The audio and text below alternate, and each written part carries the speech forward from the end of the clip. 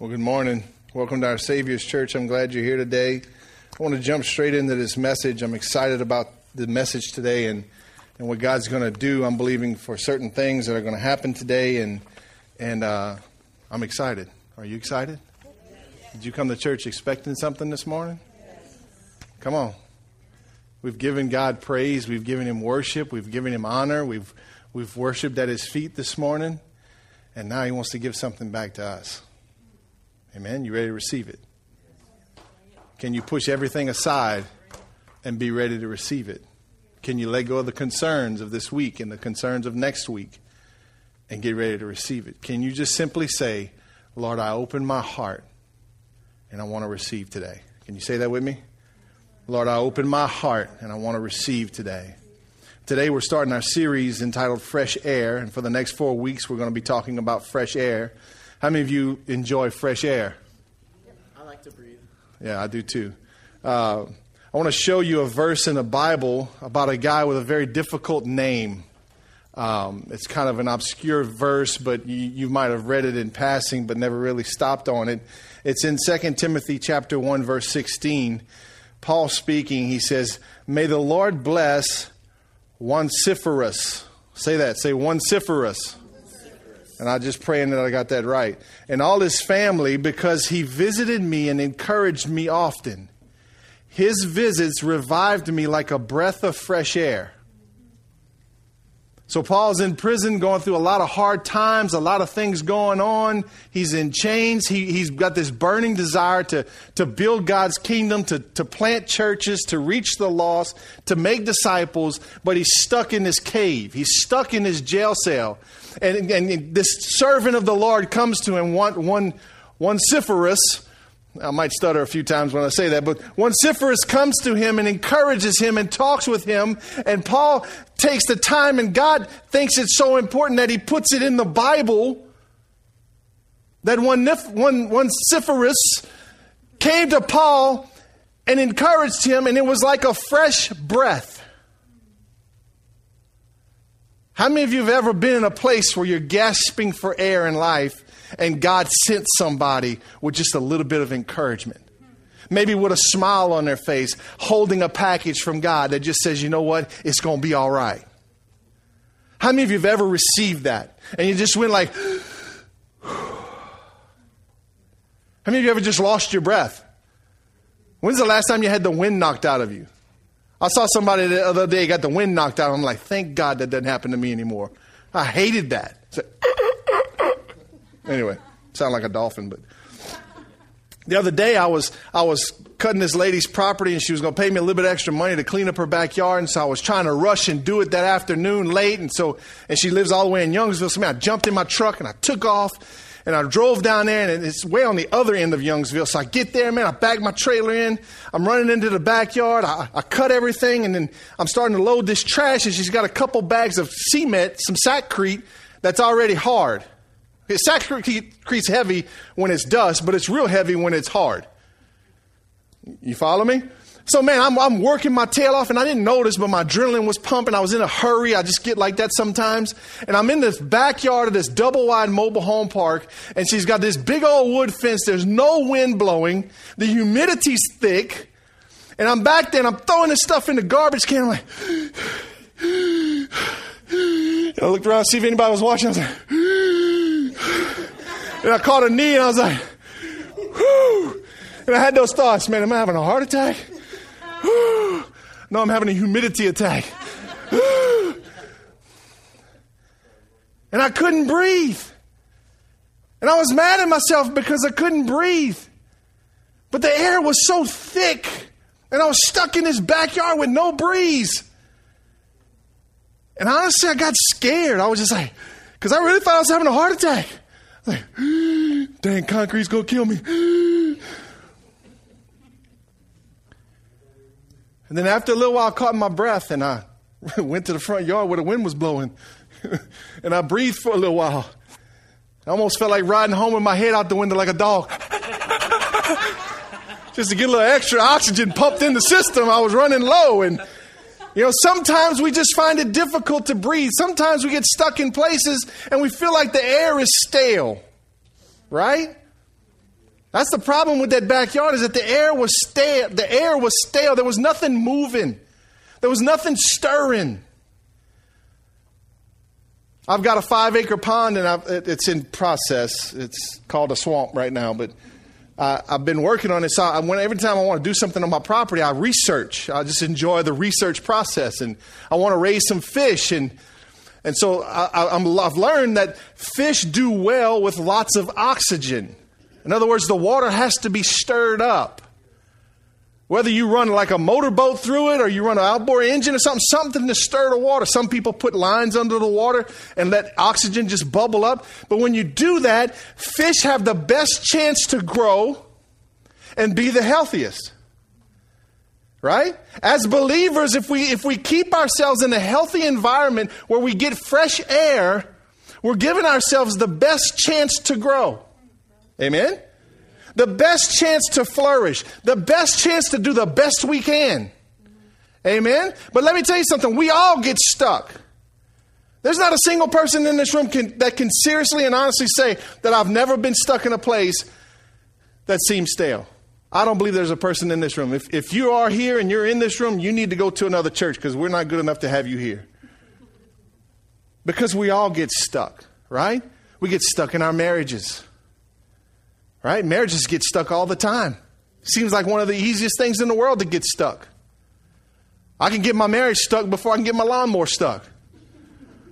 Right? It's just the truth.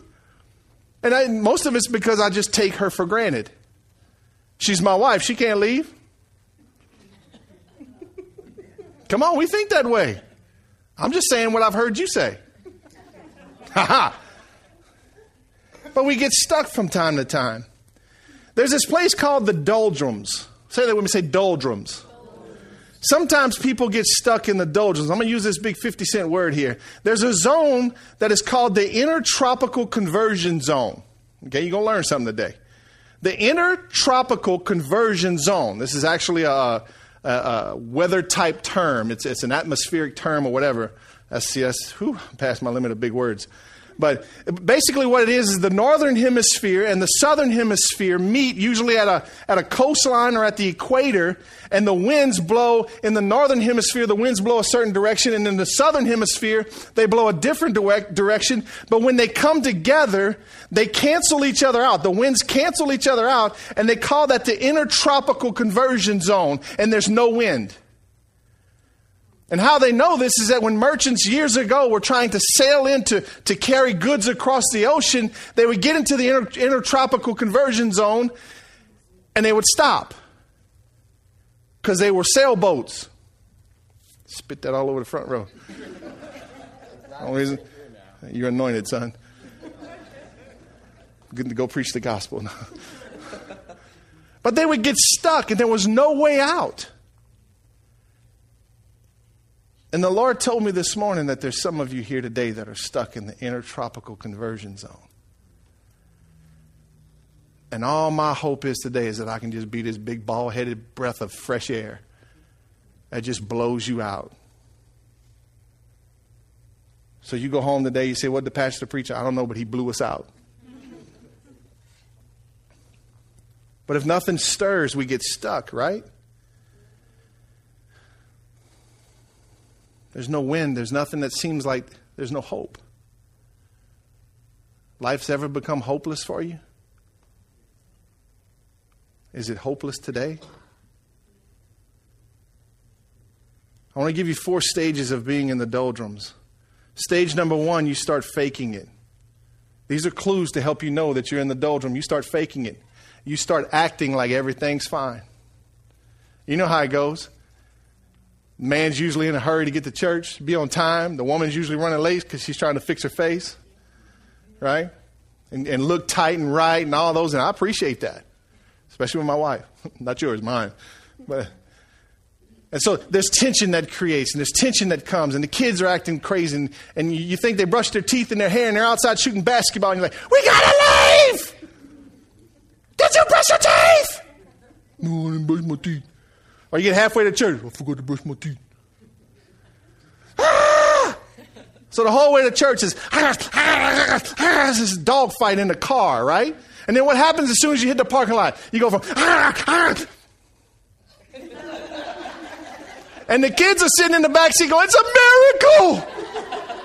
Church is the most incredible place in the world. It's the only place mom and daddy stop fighting. Maybe that's why your kids want to go back to church. But we start to fake it, right? Come on, we're all guilty of that this morning. Shake your head a little bit. Let me know you're paying attention. Let me know you're with me. I'm not the only one trying to fake it.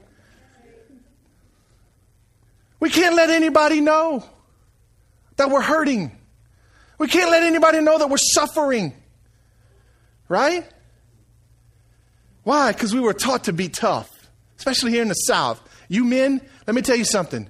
It's hard. We're good at faking it. No, I'm strong. Marriage is breaking down. I'm strong. Everything's fine. How you doing, man of God? Good. Good. I'm doing good. How's your wife doing? Oh, she's all right. Finances are a wreck. Work's going crummy. Kids aren't acting right. It's fine. It's fine, Pastor. Let me tell you something. When I call you and I say, how's it doing? I don't want a fake answer. You with me?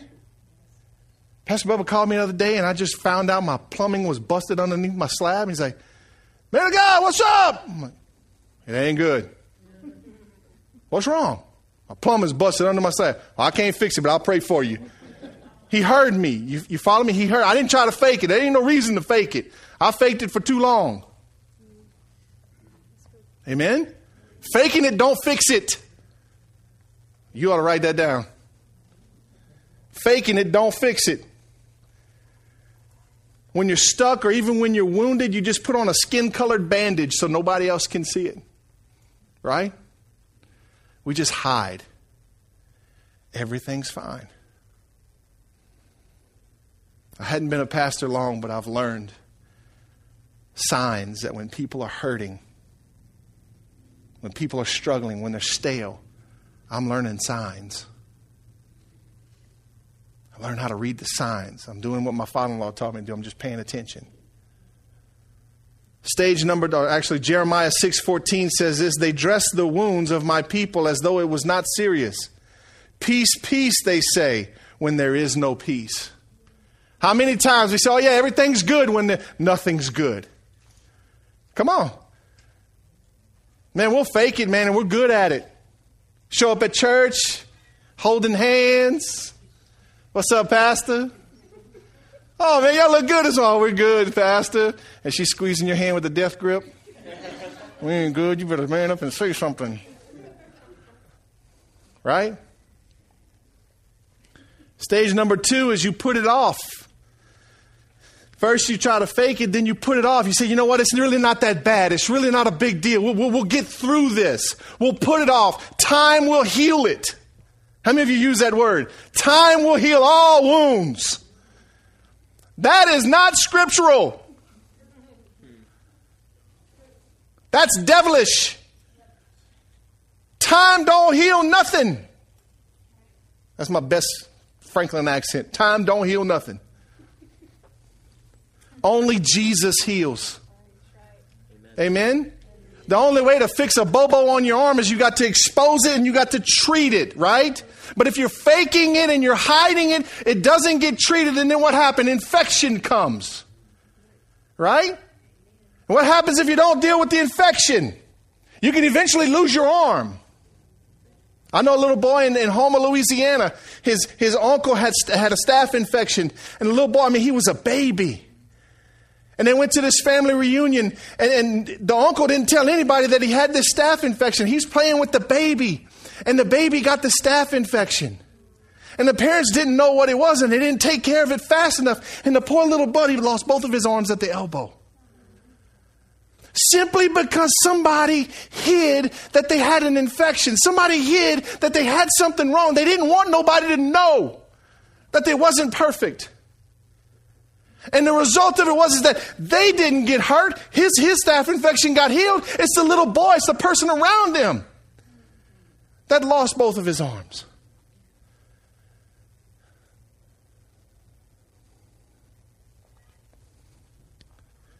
You put it off.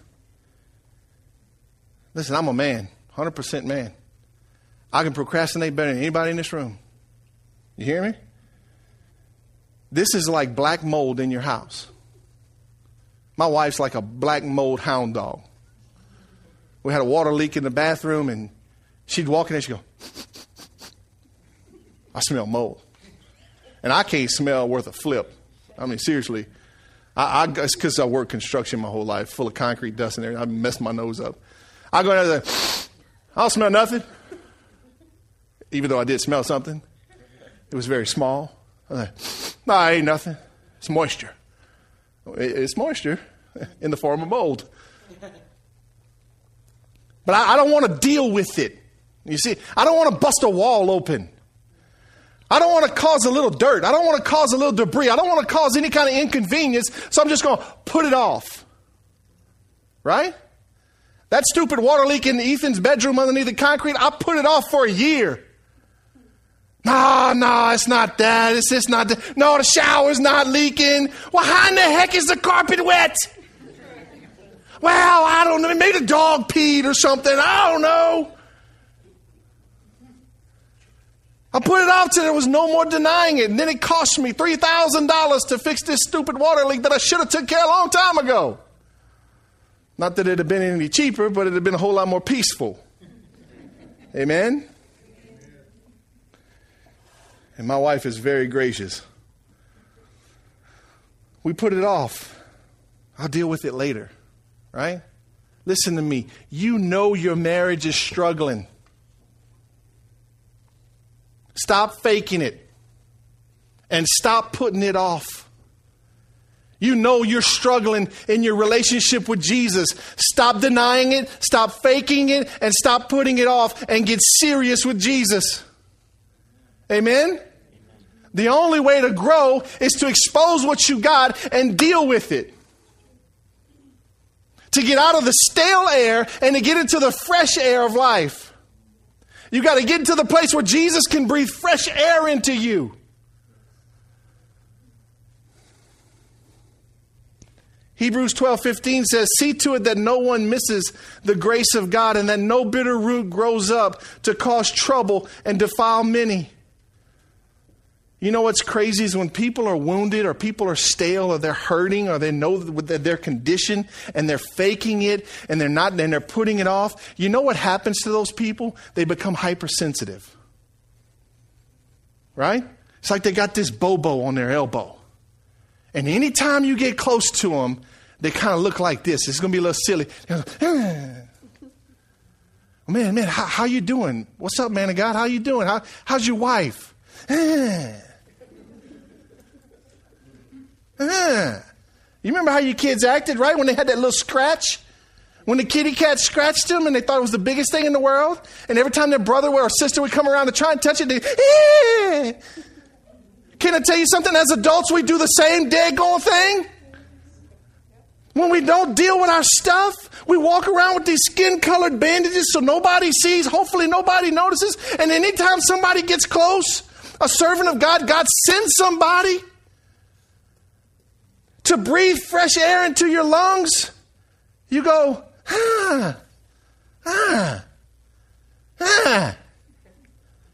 right? We push things with, You don't call. You don't answer my calls. I send a text, you don't respond. And the whole time I'm just trying to get you a little bit of oxygen. I just want to get you some oxygen. But you're like, nah, I don't want to deal with this right now. It's really not that bad. That's a lie. Let me read the previous verse to you again.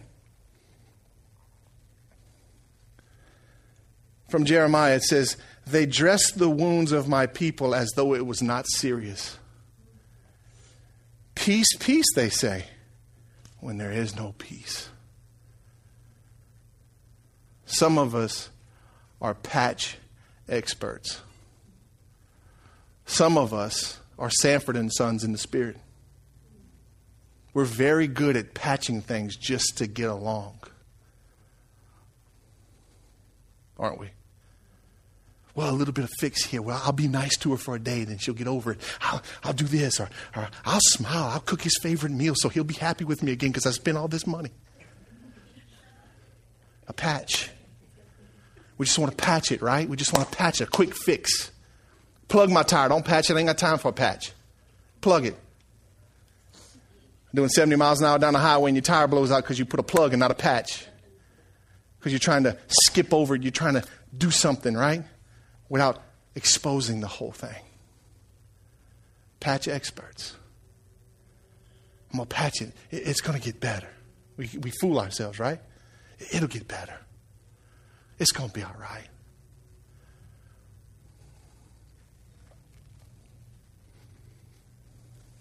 They dress the wounds of my people as though it were not serious.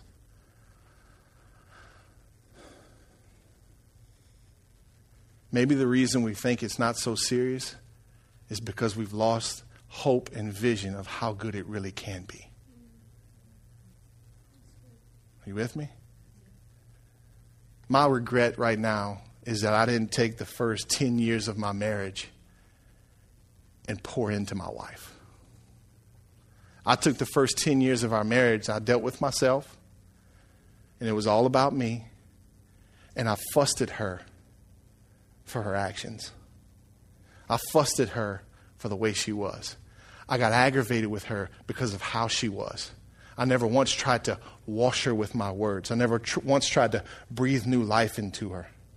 You with me? I dealt with the external and not with the internal. But over the last couple of years, God showed me. Came out of a fight one night, midnight. You know my stories. When we fight, I'm in my drawers and I'm in the living room. Visual. You just need to remember that. It's boxers. It ain't the tighty whities. You'll never forget that point. But I'm sitting there going, Lord, it's her time. It's her time. Straighten her out. It's her time. You've been beating up on me for 15 years, Lord. It's her time. And he said, son, when are you going to start husbanding your wife? I'm like, shoot, I'll whoop that woman into shape right now. You just let me go. Turn your head, Lord. I'll get her straight. He said, no. When are you going to start washing her with your words? When are you going to start breathing life into her? When are you going to change her by how you see her and how you speak about her? All you ladies should have said, amen. Yeah, goodness, that was free. Hebrews 12:15 says, see to it that no one misses the grace of God and that no bitter root grows up to cause trouble and defile many. Roots are hard to dig out. Weeds are easy. If you'll just get past your laziness and your complacency and your inability to want to fix your life, if you'll just get past that, and when you see a weed spring up in your marriage, you just go ahead on and pluck it. You know the reason I don't have a landscaping around my house is because I don't like to pull weeds. My wife doesn't either. She did her first garden this year because I did it in boxes. It was something that you could control nice and easy. But there's a day coming where I got to put some landscaping around this ugly brick house, and I got to go, and I have to go pull some weeds. But here's the deal. I can wait a year to pull the weeds and work my tail off for 2 or 3 days and then have to remulch the whole thing and put some new sod because I pulled it all out. Or I can go out there weekly and just pull the weeds. When I see them pop up, boom, here we go. You out. Get out of here, sucker. Go right now. You gone. When I see things in my marriage or I see things in my life, I deal with them right now. Right? I don't procrastinate. I don't put it off. I deal with it right now. I don't take the excuse that comes. Oh, well, you too busy. 2 minutes to pull a weed? You're too busy? You mean to tell me you're too busy to save your marriage? If you're too busy to save your marriage, if you're too busy to increase your relationship with Jesus, then you got your priorities wrong. And you're heading in the wrong direction. Please listen to me. I've gone the wrong direction too long. I know what it's like over there. I want to be too busy to watch football because I'm chasing after Jesus. I want to be too busy to go do my hobbies because I'm chasing after Jesus. Amen?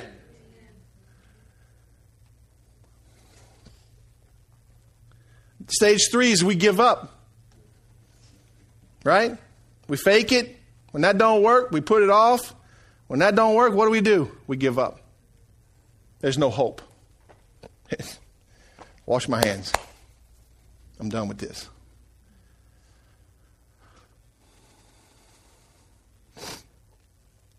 There's one word Cheryl and I refuse to use in our house, and it's the D word. It's divorce. It's not an option. It's not even in our conversation. Back in the early days, you can go back to your mama's house. You could go back to Fenton. She looked at me, well, you can go back to Franklin. I'm like, well, you got a point. You can go back to what you was doing before. You can find you another man. Right? We don't do that. That's not an option. We don't miss church, and we don't use the D word. It's not up for auction. I'm committed, but let me tell you something. Even though I'm committed and I promise I will never leave her, I will never divorce her, it doesn't mean that I can't give up in the marriage. Because there's a lot of people that stay and they die. Amen? They stay. Well, I ain't going to leave, but I'm going to hang out. I just hope I don't do nothing stupid in the meantime. Can I tell you, I've been tempted to do that? Cheryl's been tempted to do that. When we faked it for so long, and then we put it off for so long, and now we just give up and we go. I remember having those thoughts about Cheryl and I where I guess I'll just always be doing this. Oh well. Just better learn how to like it. Learn how to live with it. All right? Have you ever been there before? That's a scary place. There's no air. Some of us have been in a place where we go, you know what? Things ain't changing.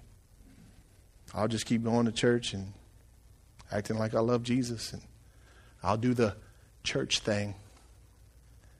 So that way my kids are raised right. Can I tell you, kids read between the lines? Can I tell you they're specialists at paying attention? Can I tell you they hear with both ears? They can play Xbox and listen to your fight at the same time, word for word, and recite it when you think everything's fine.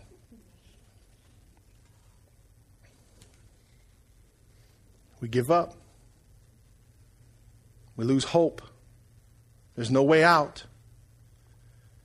Can I tell you something? You're not the only person that's ever said that. Job said that. Listen to what Job said. And you know Job's story. God allowed everything to be taken away from him. And he got to a point of desperation, and he said this in Job 17. He said, "Where then is my hope? Who can see any hope for me? Where's my hope? How does this get better? How do I get out of this? How do I get some fresh air? How do I catch my breath? How do I catch it?"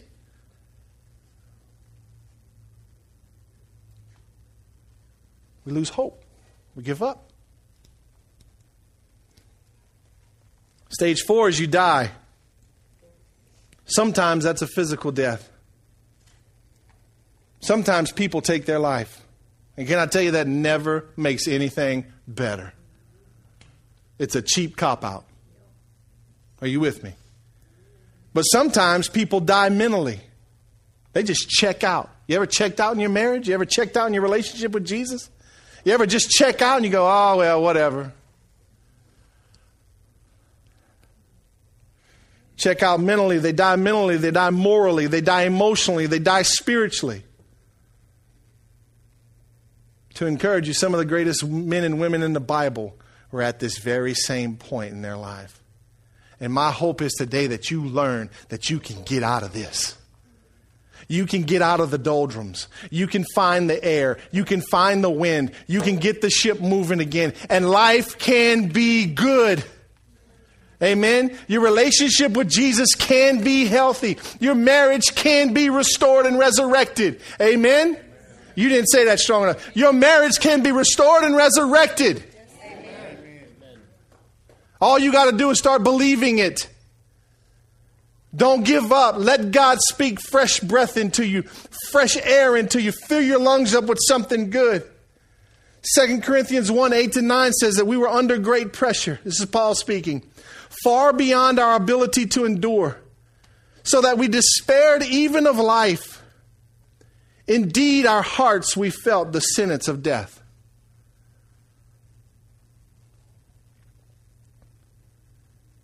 Can I tell you, Jesus felt the sentence of death?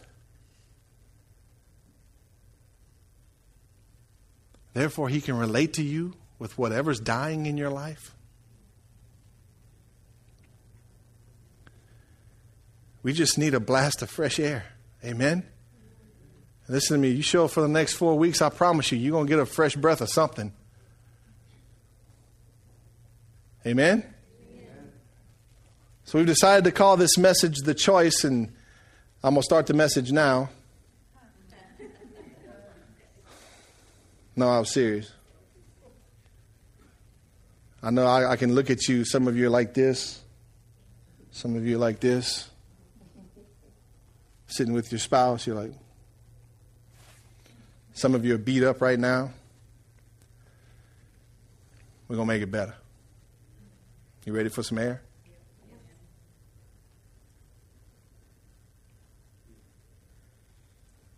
You cannot change things externally. You can only change things internally.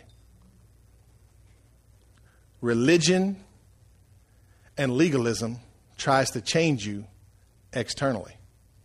Ever walk into a church and they say you got to dress a certain way? Ever go to a church where they say you can't wear makeup and they should have been wearing makeup? Right?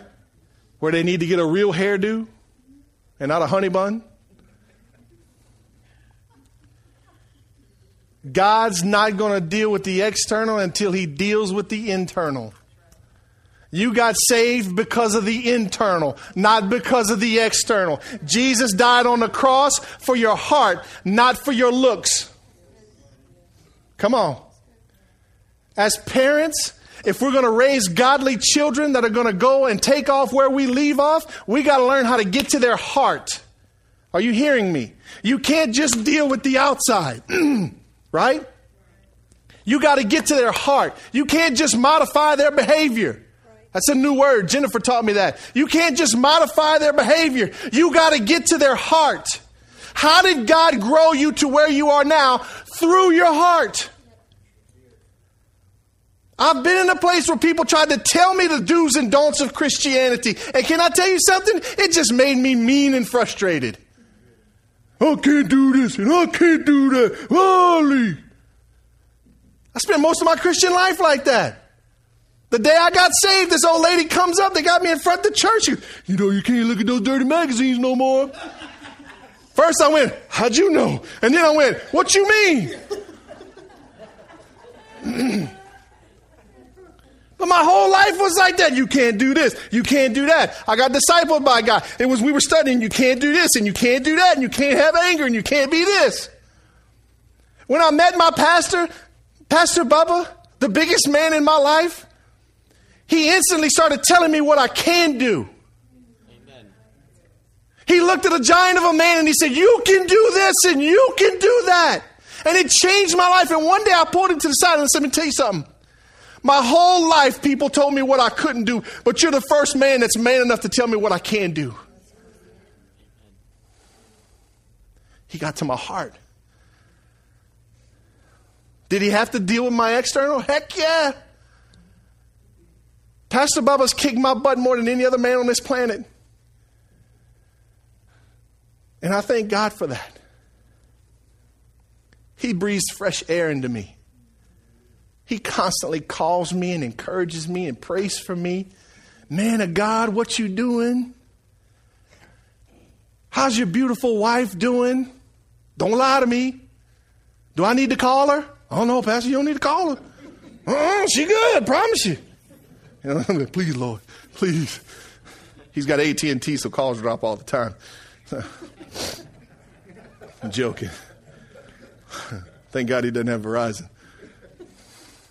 Stupid.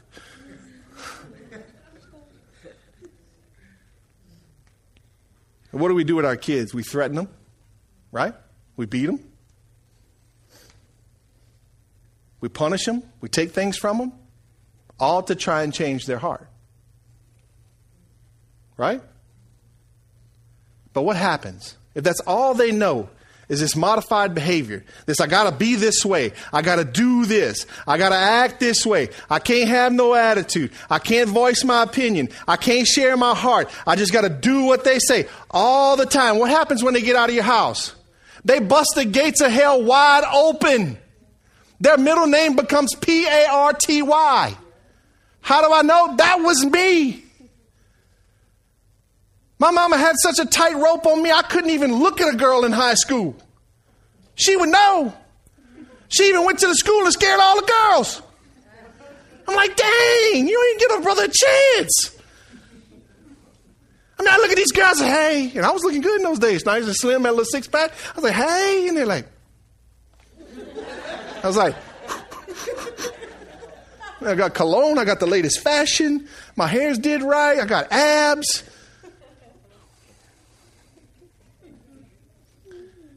When I left my mama's house, let me tell you something, I went buck stinking wild. Everything she told me I couldn't do, I tried. She didn't have my heart. She dealt with my external. She never got into the internal. Are you hearing me? I'm going somewhere with this. We're going to get some fresh air. Amen? So we've got choices to make. Did you hear me? We got choices to make.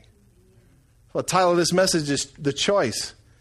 In the very first story in the Bible, there was a choice that had to be made.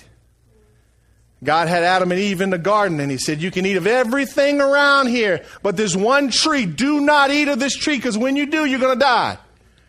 Right? You remember the story?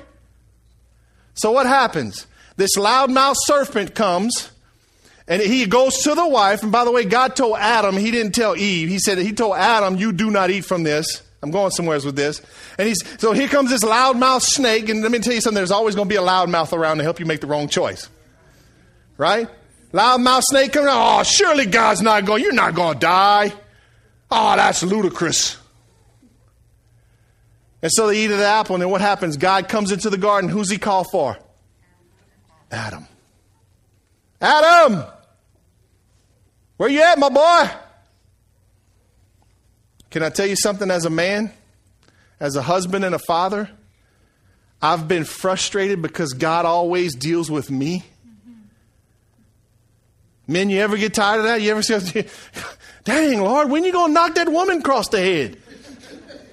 I mean, she's Ted Doer, Lord. Knock her in the head. Who's he called? Me. Why? Because I'm the head of the household. I'm the prophet, the priest, and the king. I'm responsible for the rest of my family. I'm supposed to husband my wife and father my kids and do things right. Make good choices. Are you with me? He deals with me. So, man, if you get tired of God dealing with you, then you just soon go ahead and give up because he ain't going to quit. I've just settled that in my life. God, if God's going to move in my family, he's coming through me. My wife hears from God. She gets to spend time with Jesus and love Jesus. And, oh, I got a word from God. And dance around the house, sing praise songs. And I'm over here. Yes, Lord. Yes, Lord.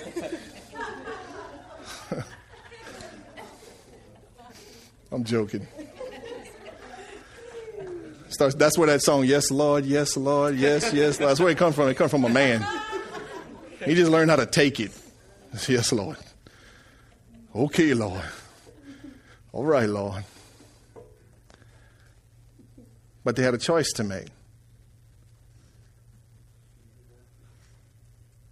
You ever ask the question, God, why'd you even put that tree in the garden?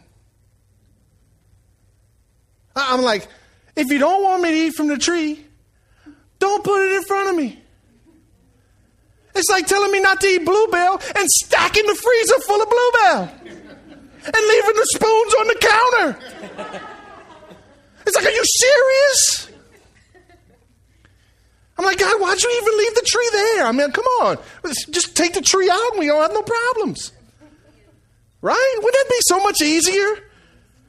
But you know what God wants us to do? He wants us to choose. Dang it, man. Why can't you just make it easy? Don't give me a choice. You ever go to those restaurants and they got 10,000 things on the menu and you're like, come on. 20 different types of steak. You're like, what happened to just a ribeye?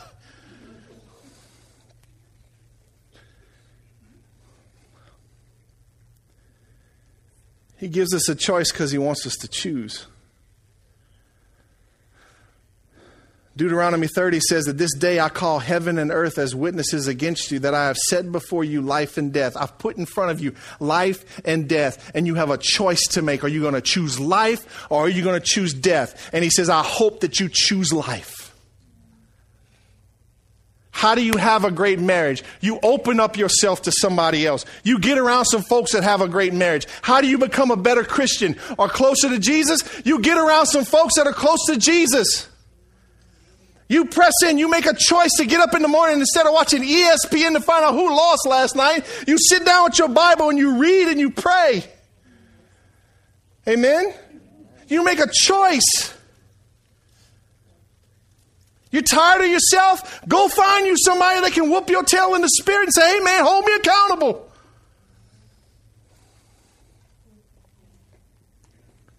That was hard.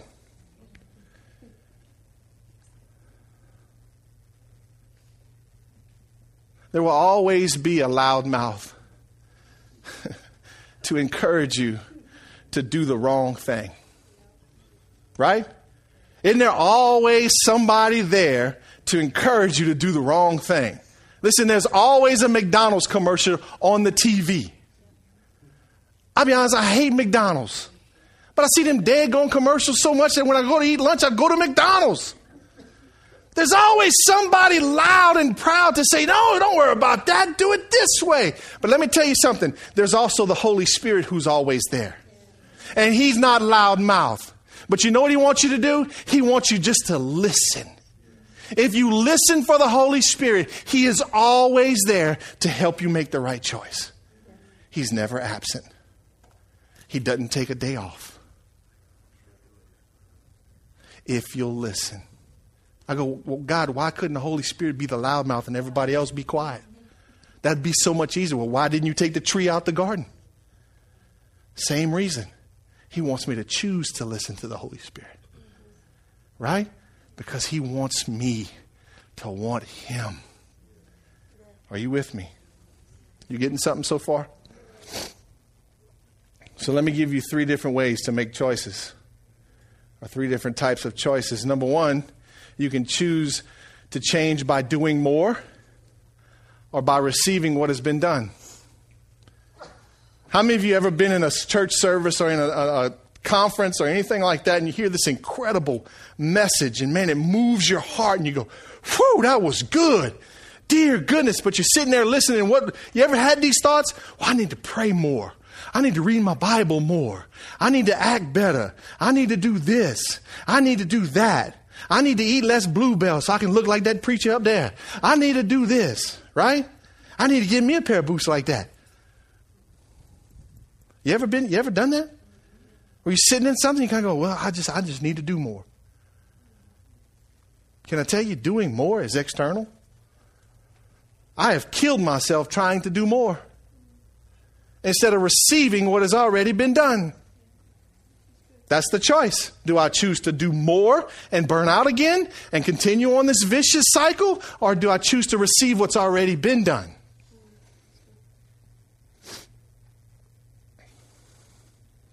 Everything that we need has already been taken care of on the cross. Everything that we need has already been done on the cross. Everything that we will ever have to do has been done on the cross.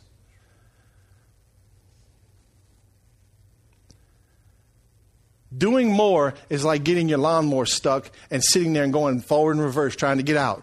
Right? What happens? You sink it to the axles. Or your Chevrolet truck. I mean, they're just horrible in the mud. You go back and forth, back and forth. What happens? Before you know, you got so stuck, you got to go get a big old John Deere tractor to pull you out. I've done that. Just this week, I thought I was going to, instead of weed eating, I was going to cut a ditch. It looked like it was dry. I bailed my lawnmower off in this ditch. And I go to spin on it. I was like, I went, oh, dang. And I was tempted to go to do more.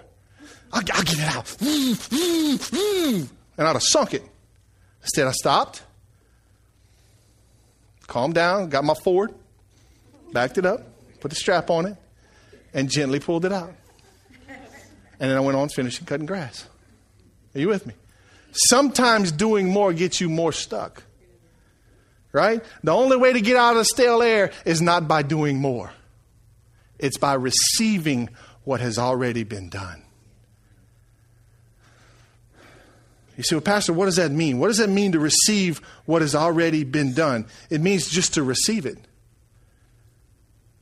Receive what? What are you talking about? I'm glad we're having this conversation. What are we talking about? It's receiving his love. Just receive his forgiveness. You can't do more to earn forgiveness. You can't do more to receive his love. He's made up his mind about you, and he's waiting on you to make up your mind about him. He loves you as much as he could ever love you. There's nothing you can do to make him love you more by being a good little Christian. By changing the external. It doesn't make God love me more. I don't quite understand. How do I have a great marriage? What do you mean just receive what's already been done? He's given you the ability to change. He's given you forgiveness. Has he? He's given you humility. He's given you love. He's given you the Holy Spirit as the helper. Just receive what has already been done. Amen? And change what needs to be changed. This is a big one. He's given us the right to be in a relationship with him. A right to speak to him and to listen to him. The right to have a conversation with Jesus. Not some fake thing where you say, oh, I heard something. And you heard the TV in the other room.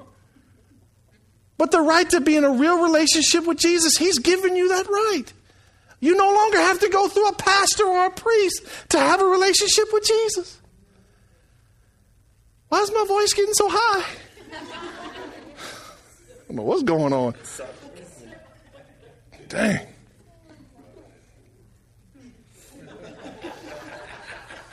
I ain't even going to ask what you said. You can tell me after church, I want to know. Okay. John chapter 5, verse 39 to 40 says, you diligently study the scriptures because you think that by them you possess eternal life. These are the scriptures that testify about me, yet you refuse to come to me to have life. Booyah. I'll get you some of that. You think that by doing all these things, you're going to receive me. And he says, no, I just want you to know me. Do you need to read your Bible? Heck yeah, every day. Do you need to pray? Yes. Do you need to get to know him? Absolutely. It's vital. The whole reason the scriptures were written is so that you could read about him and then get to know him. How do you get to know him? By making good choices. Amen? By choosing not to be selfish in your marriage. Choosing to lay your life down and wash your wife with your words instead of dealing with her external. You get to see Jesus change a woman right before your eyes. My wife, let me tell you something. Cheryl is who she is because of what I've breathed on her, because of what I've spoken to her. She'll testify to this. Something shifted a couple years ago, and I realized, and I began to see her how God sees her. Because before I was almost abusing her. I would deal with the things I didn't like. I don't like that. I don't like, why you do this? Why you do that? Got me nowheres. Then God said, you're going to start husbanding her? You're going to start washing her with your words? Because when you wash her with your words, you change her. Right? Because he deals with me to change my family. Now, she's got her responsibility in her relationship with Jesus. But it's on me. What am I saying to her? Am I encouraging her? Am I breathing life into her? We have a relationship now where she calls me when she can't put things together in her mind. And she goes, baby, I just need you to put this together. And a lot of times it's not what she wants to hear, but she goes, okay, you're right. I'm like, baby, you can do this. You got this. I love my wife differently.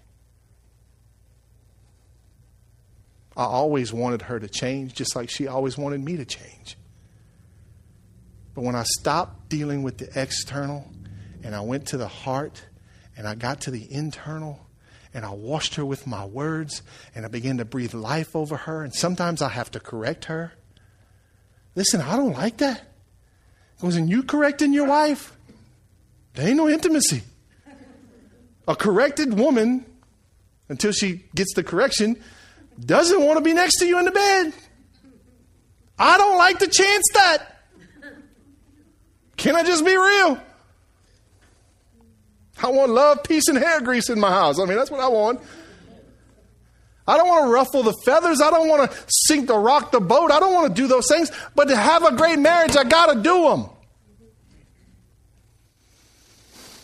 I want a fresh marriage. I want fresh air in my marriage.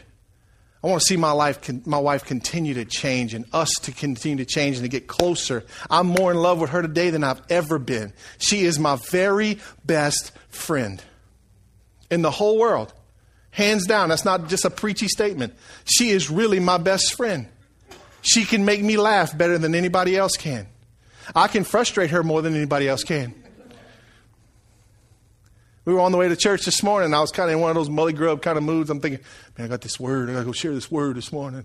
And this little upbeat song came on the radio, and I just busted out my shit. I'm dancing in the car. I'm doing this. And the kids are like, and Cheryl looks at me and goes, what happened to you? I'm like, come on, let's get it.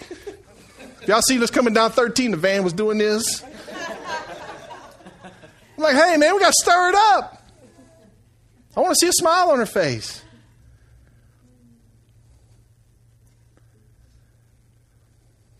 Choose to do more. Choose to receive what's been done. Number 2, trying to get God's approval or receiving God's love for you. I've spent a lot of time and a lot of wasted energy trying to receive God's love. Trying to earn his love. When the whole time it was already there. Already there. Amen? I look back and go, God, it's a knucklehead. It's already there. I want to get God's approval when all I got to do is receive his love. You know, God already knows what you did this past week. He knows what you did. He knows your attitude. He knows what you said underneath your breath. He knows what you thought about your wife or your husband or your boss or your children or your neighbors. He knows. Pastor Zach shared a story with us this week. He's got these dogs that live behind him. He's got neighbors behind him, and they have dogs. Didn't mean to get that backwards. But the dogs bark all night. There's 2 dogs. They bark all night. And Pastor Zach's about had enough. I mean, you know Pastor Zach, he's not a violent man. But he was about to lose it on these dogs. So he said the other morning his neighbor had walked around and came back to his house and knocked on the door. She said, hey, did you hear some noise last night? He was like, I wanted to say I hear noise every night. He said, oh, no, what happened? Somebody broke into our yard and zip-tied our dog's mouth shut and then zip-tied them together. Pastor Zach said, everything in me wanted to go, yes, Lord! He's like, you know what to do. He didn't do it, though. He didn't do it. He's looking for who did to give him a tip.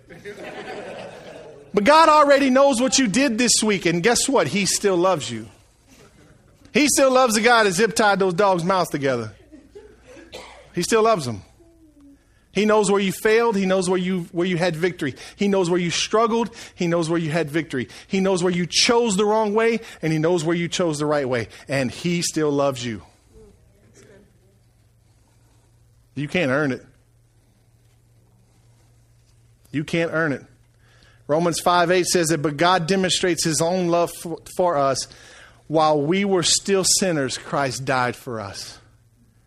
That's what I mean by he made up his mind about you a long time ago. He's waiting on you to make up your mind about him and receive what he has for us. Let me ask you a question. Has God ever given you something bad?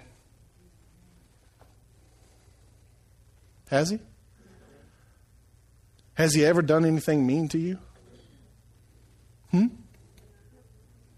Now, there's been some bad things and mean things done to you, but it wasn't from God. Right? It's not how he operates. He only has good for us. And he loves us. Number 3, and the final one. Are you choosing to obey out of duty? Or are you choosing to obey out of delight? This one's hard for me. Because I'm a duty kind of man. I believe in earning it. I believe in working hard. I believe you give me something to do, I'm going to go do it, and I just want a little pat on the back. I don't even really need a paycheck. Just give me a pat on the back. I can't tell you how much time I've spent serving God out of duty. Duty. That's what I'm supposed to do. I got to do it. Here we go. I'm going to do this. This is from building the kingdom. This is for Jesus. Out of duty. But there was no delight. When the whole time he wants me to obey him and to do what he says out of delight and not duty. Why did he give us a choice in the garden? Because he wanted us to choose life. To choose the right thing. Not to choose the wrong thing. Why does he put life and death in front of us and give us a choice? Because he wants us to want him. Because he is life, he is not death. God is a jealous God. He's the type of God that he's standing there and he's going, I want you to choose me. I created you with the ability to give affection, with the ability to give love, with the ability to serve, with the ability to just pour out love and joy and everything on me. And I just want to see if I can receive that from you. Are you with me? He wants you to serve him. He wants you to love him. He wants you to preach the gospel. He wants you to be a better Christian. He wants you to do all these things. Why? Because you love him, not because you have to. Because let me tell you something. You don't have to do nothing. We used to say, you ain't got to do nothing but die and pay taxes. Sometimes you ain't even got to pay taxes. He wants us to serve him out of delight. He wants us to delight in him. John 14:15 says this, and this is a tricky verse. He says, if you love me, you will obey what I command. How many of you heard that verse? Raise your hand. How many of you heard that verse?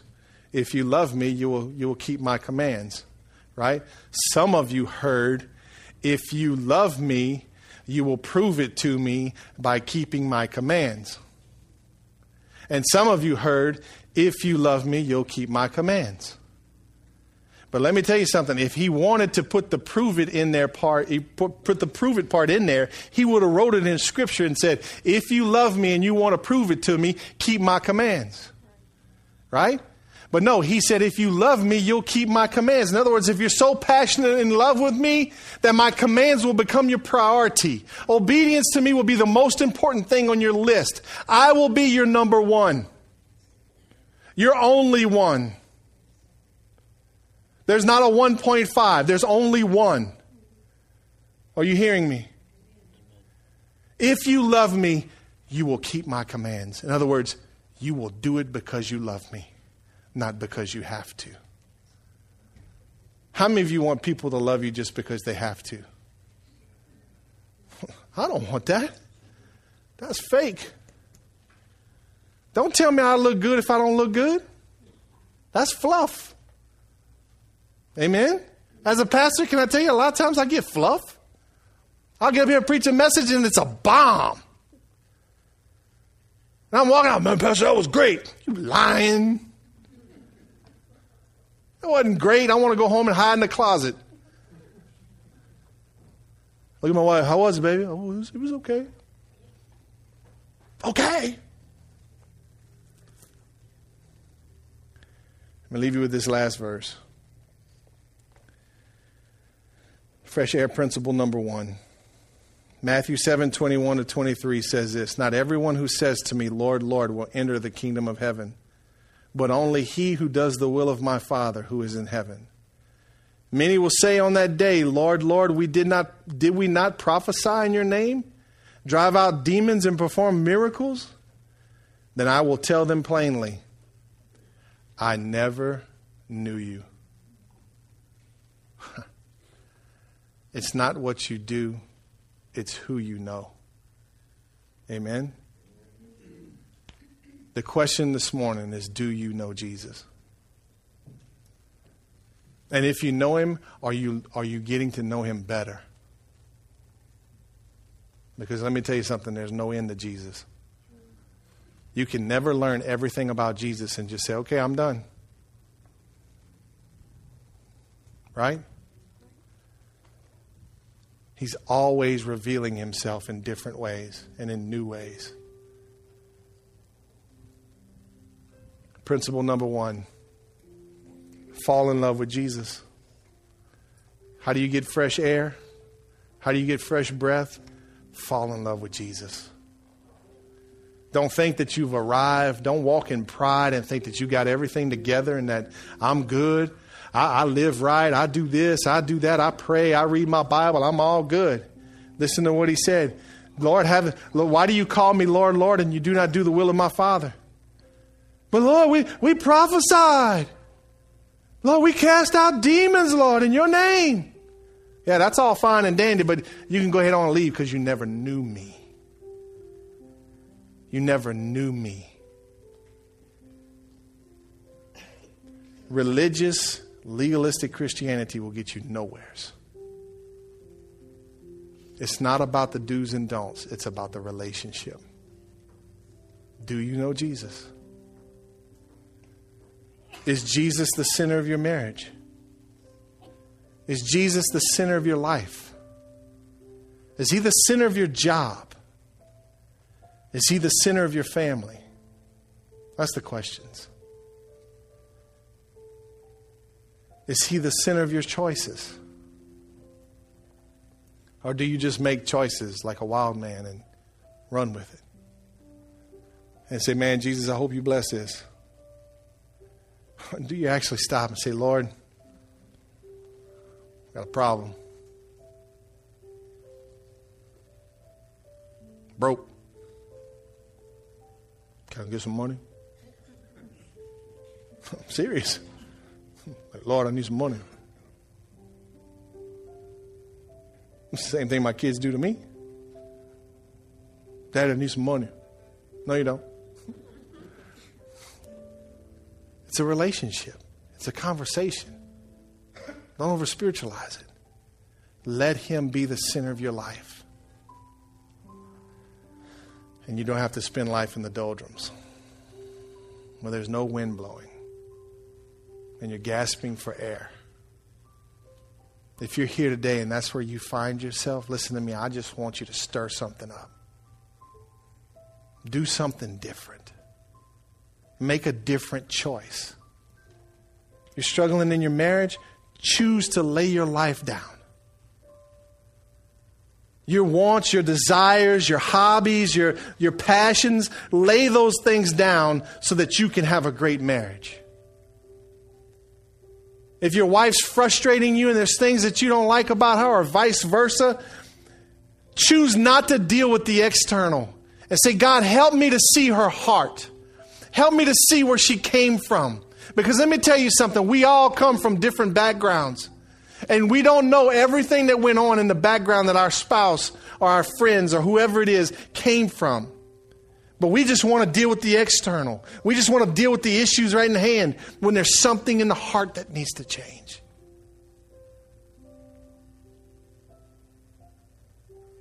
I take responsibility for my wife.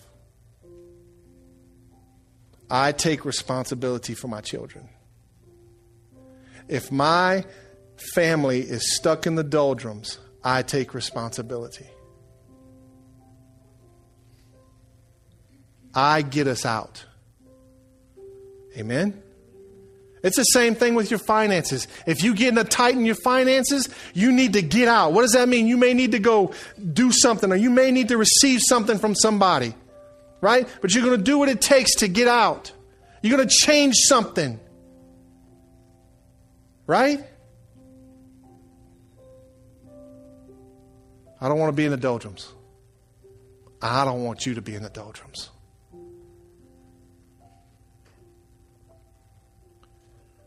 Pastor Jim prophesied a couple weeks ago. He said, get ready, because wrecked people are about to walk into your church. And he said, your church is going to have the reputation of resurrected marriages. He said, people are going to come from other churches, and other churches are even going to say, you need to go over there because they specialize in resurrected marriages. And listen to me, that's not me. That's the Spirit of God in this place. And let me tell you something, it's already started. Everywhere I've turned since that day, I've been a part of resurrecting marriages. And mine's being resurrected also. I'm not there yet. We're not perfect. We're not even close.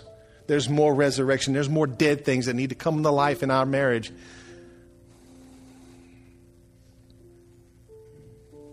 If you're here this morning, you're in the doldrums and you don't know how to get out, I'll pray for you. My wife will come here and she'll pray for you, and Jennifer will come here and she'll pray for you, and Greg and Lisa will pray for you. You guys come up. Unless you need prayer for something, then maybe pray for yourself. I don't know. I just want you to stand there with me this morning.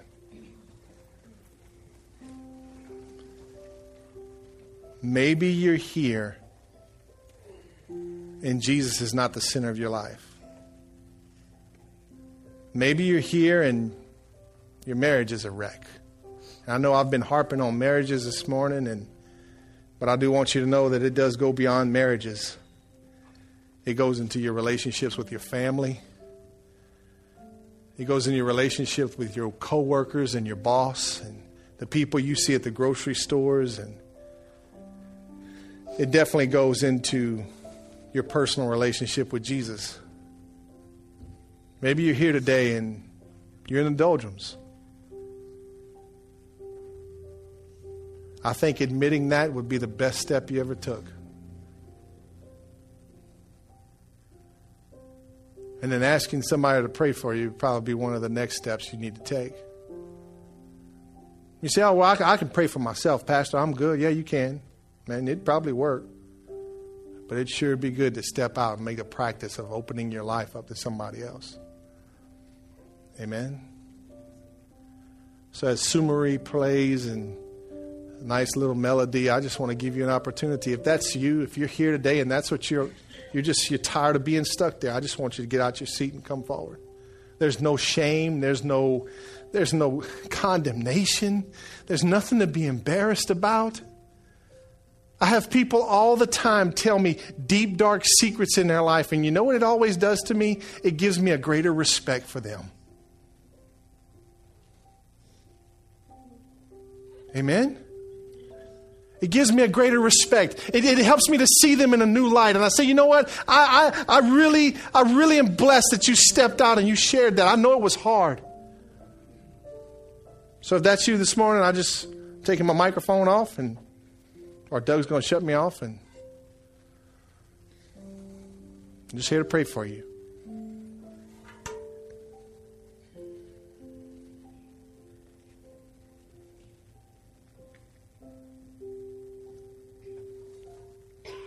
Father, thank you for today. Thank you for this word, Lord. Thank you that we don't have to stay in the doldrums.